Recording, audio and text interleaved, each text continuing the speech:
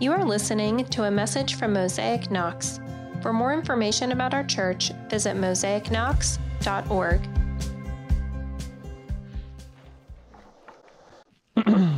So some of you were not around when we did this, but just for kicks, this was one of the first Zoom meetings that we had back almost a year ago.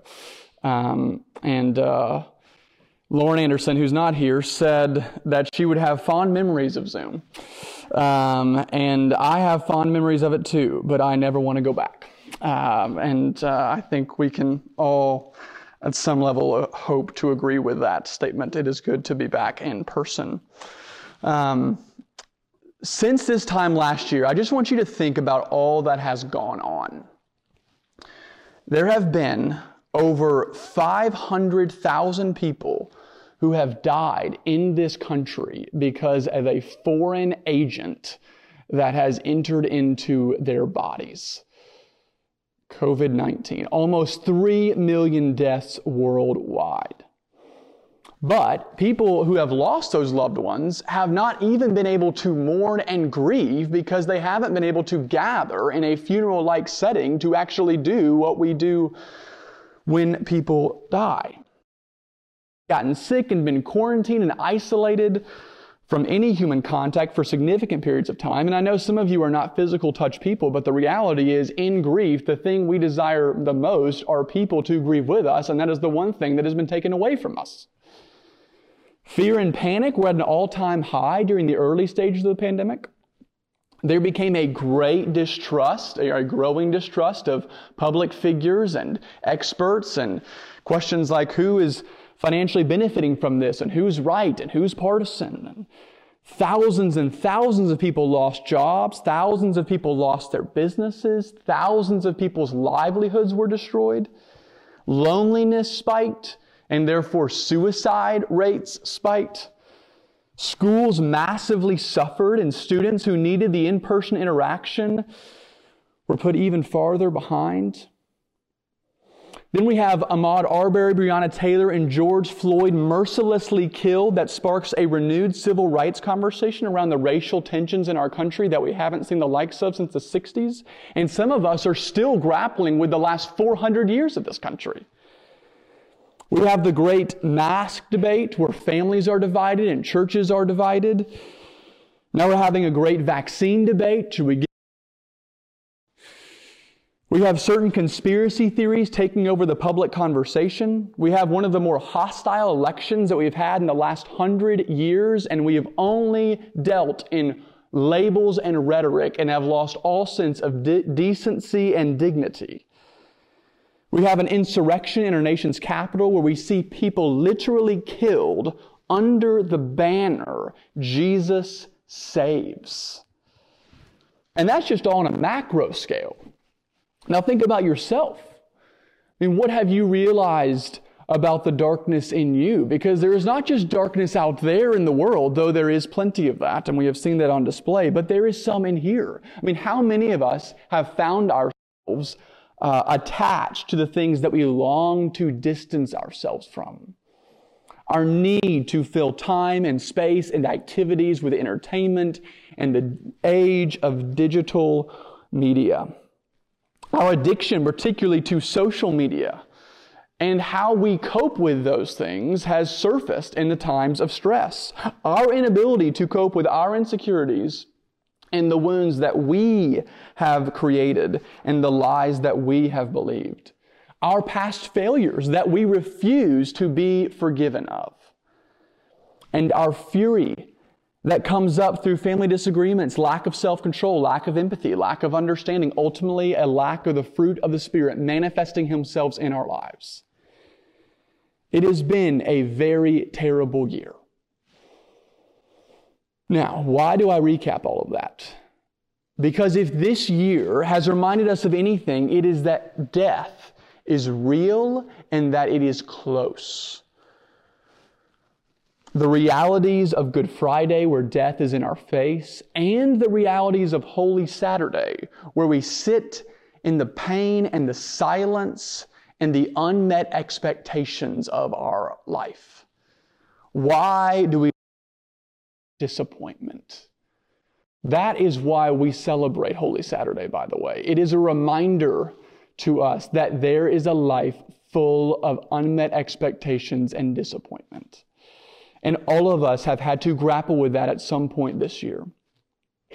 And God's great enemy is death in all of its forms. There is nothing more anti-God than death, because God is inherently life. He is a life-giving being. So loss and grief and mourning and the pain and the trauma and the brokenness and the epidemic of evil that has violently permeated us and violently permeated our world has been on full display the last 12 months. Which is why every year, at this very moment, we celebrate this very day. The message of Easter is that death has an end date. It has a finality. So I just have two brief points about Easter, and that is this. Easter is about a substitution. Easter is about a substitution. In the Scripture, the story of Barabbas is an odd story because it's seemingly an insignificant story. It's brief, and yet all four gospel accounts mention the life of Barabbas. And there are only a handful of people in the Scripture that are mentioned in all four of the gospel accounts. So the Spirit must have something for us.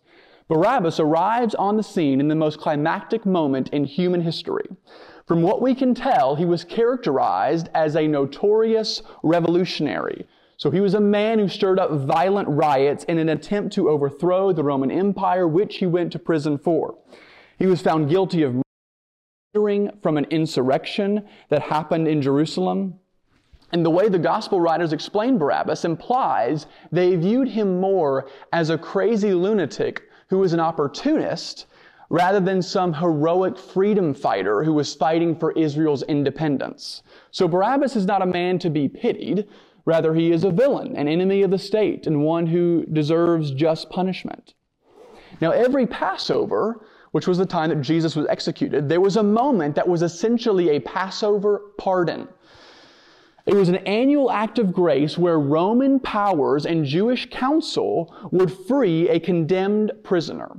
So Pilate, who was attempting to play some sort of political chess match, wants to hold off another insurrection, wants to appease the Jewish leaders, and wants to keep his own life and his own job, says, I have an idea. Instead of pitting Jesus against some folk hero of the Jewish people, I will pit him against the worst of the worst, the lowlife. Surely they will want Jesus freed. And Pilate's entire plea to the Jewish people was, I have found no guilt in Jesus of Nazareth. But to the surprise and the shame and the shock of Pilate, they said, no, give us Barabbas.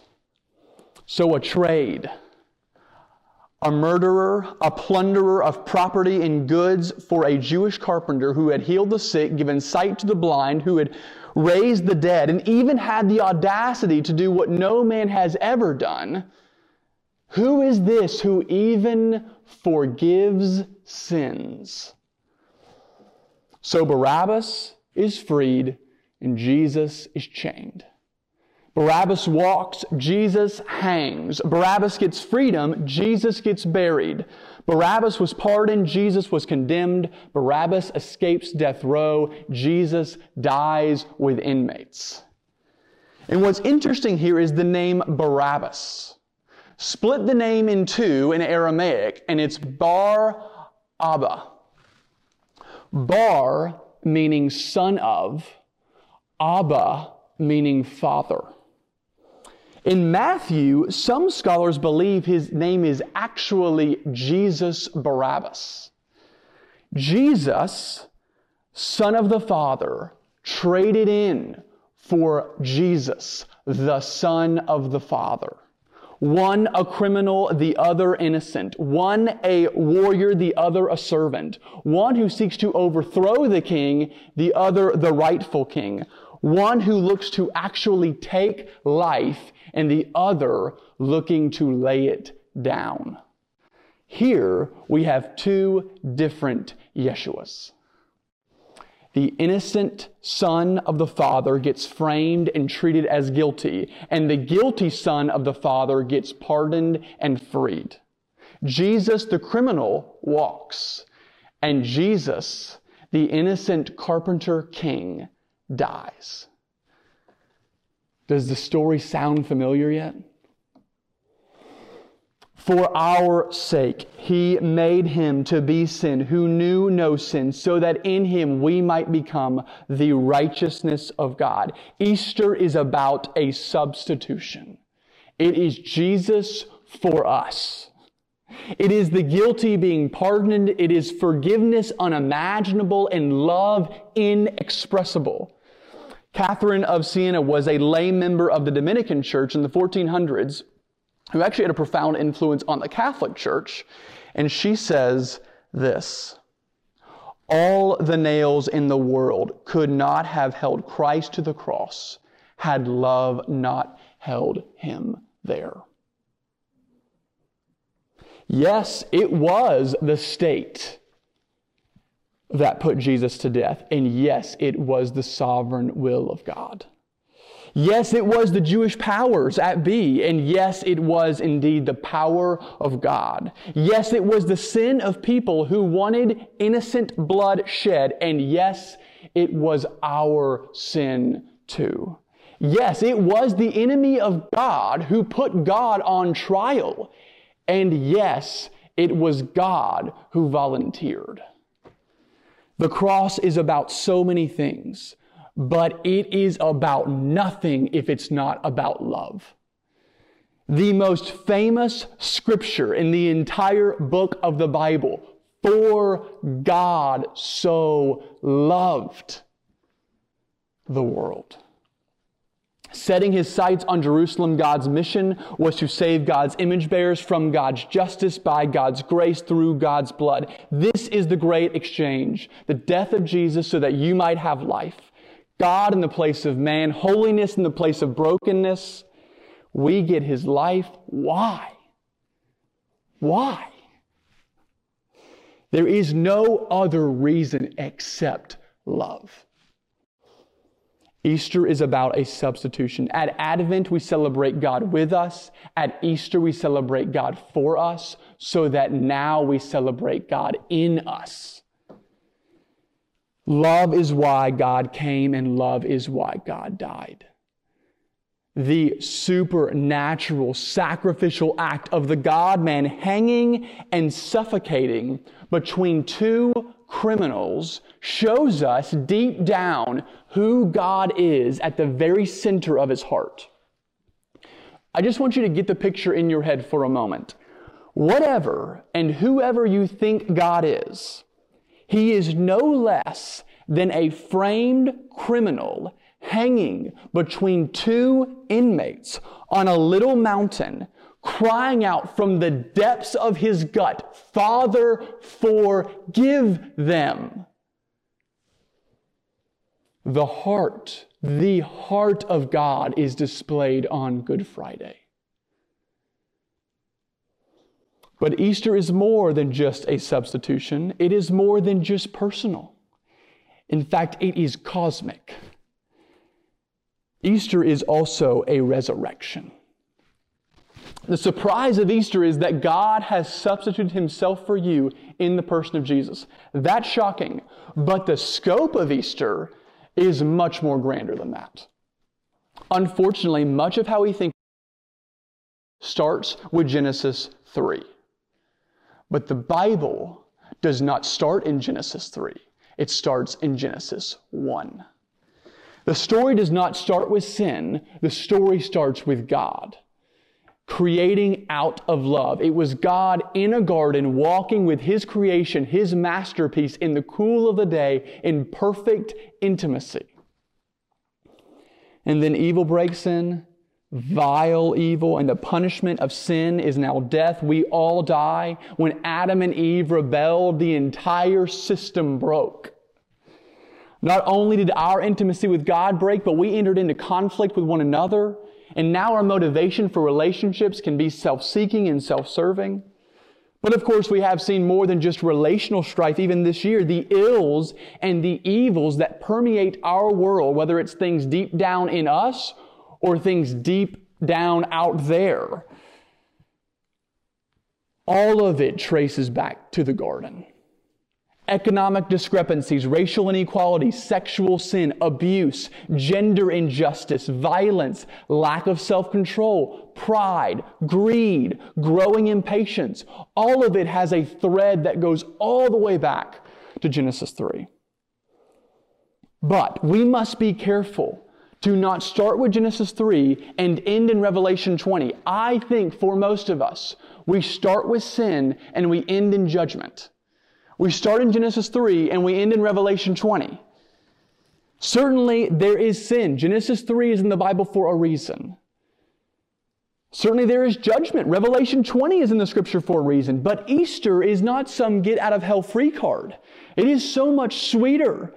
It is the dawn of a new day. It is the moment, the only time in history where when the tomb opened, the sun did not shine as a light into the tomb, but rather the sun in the tomb shined out into the world. It is the apex. It is the new beginning. Theologians call it the inaugurated eschaton, which is a really fancy word for a new day. Which is why the imagery of what Tori read in John 20 is so vivid. If you look at what John says, he says, and Jesus says, "Woman, why are you weeping? Whom are you seeking?" Supposing him to be the gardener, she said to him, "Sir, if you have carried him away, tell me where you have laid him, and I will take him away." Jesus said to her, "Mary." How ironic and poetic is it that the story that starts in a garden in Genesis 1 actually starts in a garden again in in John 20? How sweet is it that Mary mistakenly, but I believe ironically, thinks Jesus to be the gardener? It's because he is. Where Adam and Eve started and failed in one garden, Jesus has come to have dominion over the land and ultimately to have dominion over sin and death. Right here in another garden, death has been completely undone. Death now has an end date, and Jesus' physical bodily resurrection gives us hope that our physical bodies will too be resurrected. The story is so much greater than us. It involves us. It includes us, and that alone is startling. But it is a story of God redeeming the entire cosmos. Colossians says, "For in him all the fullness of God was pleased to dwell, and through him to reconcile to himself all things, on earth or in heaven, making peace by the blood of his cross." It is the reconciliation and the renewal of the entire world. It is the story of hope, where abuse and uncontrolled passions and war and disease and cancer do not have the final say. COVID-19 and racial injustice and marital infidelity and neglect of children will be wiped from the earth because of Jesus. Disabilities will be no more, diabetes will be no more, and death will be no more. There will only be perfect bodies with a perfect God. And we don't live in that perfected city yet, and yet we see physical hope in our world all the time. I love that we celebrate Easter in the spring because it is the physical reality of things coming back to life. 2020 felt like one long winter, a cold season of loss and grief and lament and suffering. Now, it feels like things are coming back. The grass is being mowed. Baseball season is starting. The geese are howling at Edgewood Park. Frosted lemonades are back at Chick-fil-A. Spring is here. Paul calls Jesus in 1 Corinthians 15 the first fruits of those who have fallen asleep.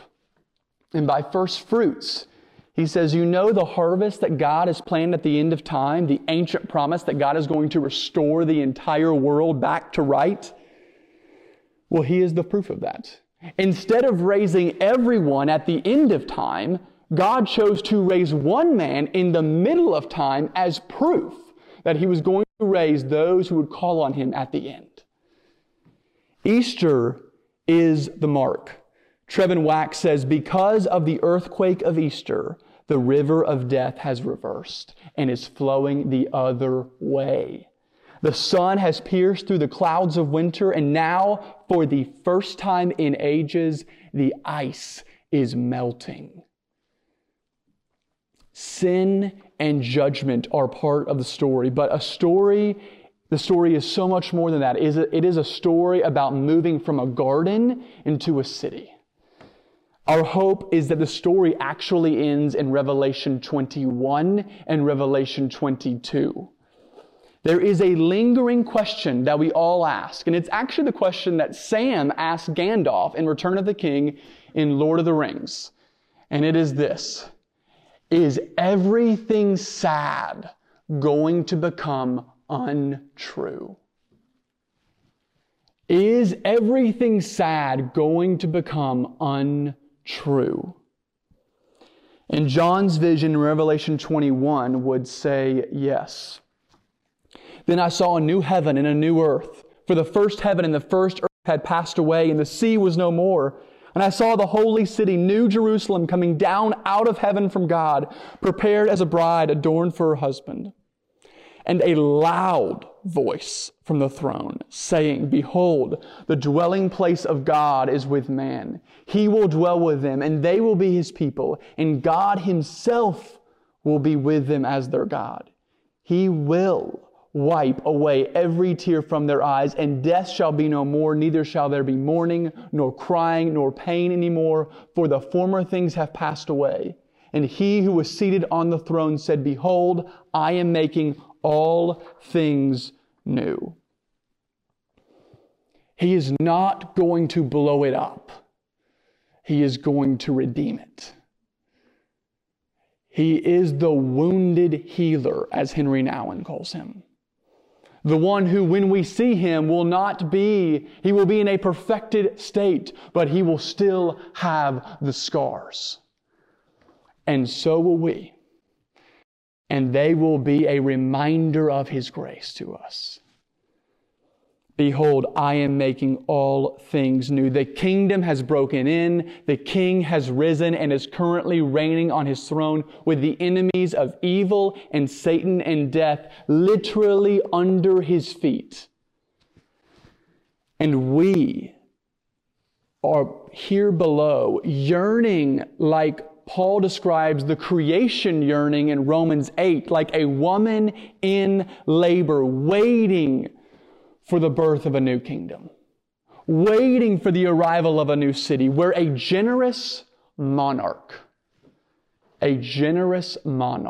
will give us everything we have ever wanted, namely His presence.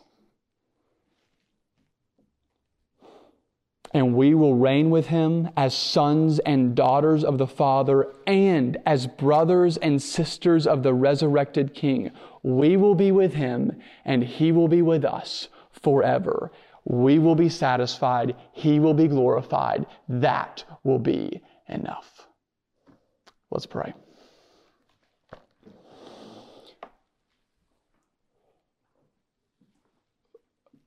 Father, we have so much life in You. And even in the midst of a tumultuous year, we look at the all-satisfying person of Jesus. And we come to You to drink from the fountain of living water.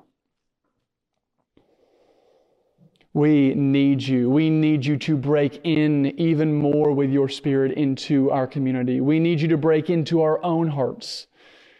We desire to follow after you into the dark places of this neighborhood, to bring light and hope and joy and peace where there is depression and distrust and disillusionment and demonic violence happening, even on our street, even last night. God, would you come and invade this place? We know that this is already yours. And so this is us confessing and submitting it even more to you, confessing and submitting our own hearts even more to the reign and rule of Jesus. And it is in His name we pray. Amen. Thank you for listening to this message. If you want more information about our church, please visit us online at mosaicknox.org.